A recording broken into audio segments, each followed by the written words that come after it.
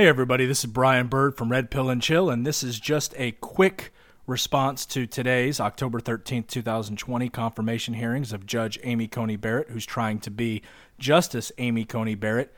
And I'd like to address the elephant in the room, and that is Roe versus Wade. Obviously, anytime you're going to be looking at a Supreme Court justice, and it is a Republican nominating that Supreme Court justice, you are going to hear questions from the left, questions from the Democrat as to Roe versus Wade, and for good reason. Roe versus Wade was a disgrace. It was a decision that was not based in any law. It was a decision that was sole judicial activism at its worst. And it created, vis-a-vis the 14th Amendment of the U.S. Constitution, it created a right to privacy. Now, this was an implied right, not an express right in the Constitution, because certainly there never was any right to privacy. This was created by Justice Blackmun in writing this terrible opinion, and it is the height of intellectual dishonesty. Roe versus Wade solely was about abortion. It was about whether a state can limit a woman's access to abortion. And clearly the answer to that question is yes. You don't have to be pro-life to come to this same answer. There never was a right to privacy. It was created. Ironically, that same privacy is the privacy that we are willingly giving up all across the nation in every state you can imagine. We're seeing it in the UK.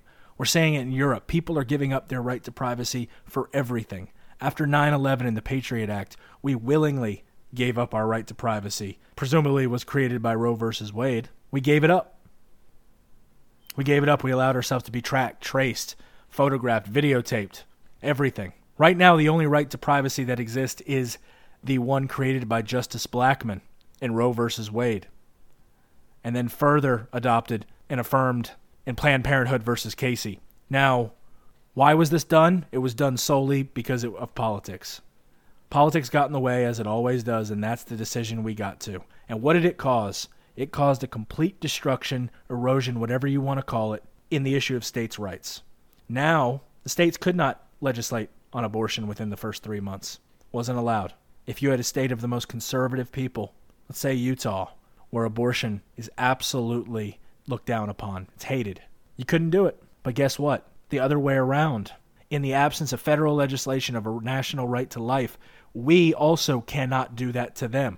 That is what a state's right is about. Until a federal law preempts it, a state should have the authority to govern themselves, and the people should have the authority to make those decisions. So if Roe versus Wade is rightfully overturned, and it should, and it needs to be, that does not mean that all abortion is banned nationwide. Far from it. That would actually send it back to where it belongs, which is with the states, unless there was a national right to life bill passed, which is very hard to believe in the modern politics that we have, but it's possible with a rising Hispanic population that is majorly pro-life. So ladies and gentlemen, when you're hearing all of these arguments about Roe versus Wade, it does not address specifically a federal ban on abortion.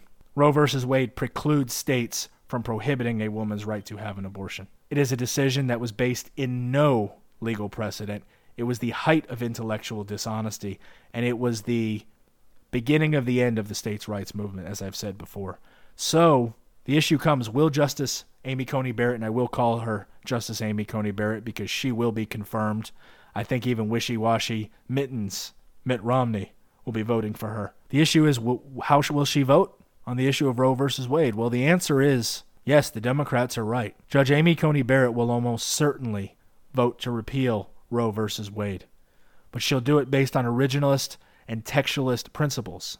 She will do it not just out of her personal disdain for abortion, which I have no doubt that she will. She will do it because it is the right legal decision.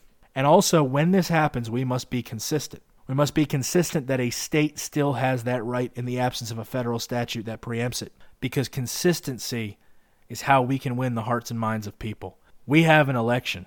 My fellow patriots, it's not just about you going to the polls, because I have no doubt that you will. It's about getting all of those that you know leans towards Trump or likes President Trump to make sure they get there, because a lot of people do sit out. Last time we actually heard that almost 20% of those who showed up to Donald Trump's rallies, they didn't vote. Now, whether or not you believe those polls or not even if half of those didn't vote. That is a huge number of people that we left on the table. In Pennsylvania, there were 2.2 million working-class whites that never voted. The only way we win this election is we need to turn out our voting bloc. We need to turn out our people. I'm in Florida. I'm doing the best I can to whip people up. Because guess what? If we lose, we could lose everything. We're talking about the right to privacy, one that doesn't exist. Well, the Democrats support that, one that never existed. But they certainly don't support the Second Amendment. What's been lost in all of this is if you actually go on Vice President Biden's website, he has the most radical anti-gun agenda that has ever been put forth by any Democratic candidate for U.S. president, ever, by a mile. We're talking about national firearms registrations or buybacks if you're not willing to do that. We're talking about banning of all high-capacity magazines. We're talking about limiting the number of firearms that you can have. Yes, you have a firearm collection over 100, well, give us 95. Give us 97. Because you know what? That's too much for you. Because if you have 5, you're somehow less likely to go out and kill somebody than if you have 100. That's the most ridiculous, intellectually dishonest argument they can make. But guess what? They make it anyway. This is all a joke. So, everybody, I look forward to seeing the rest of the Amy Coney Barrett confirmation hearings and her ultimate confirmation and her rise to the U.S. Supreme Court. And I look forward to a great victory on November 3rd. Please get everybody out to vote. Thank you, and God bless you.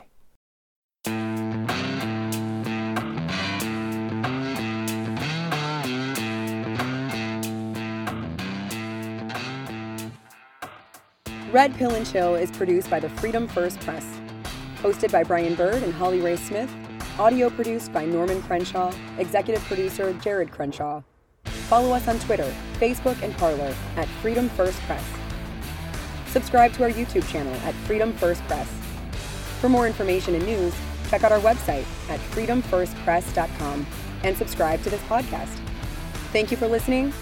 Copyright Freedom First Press 2020.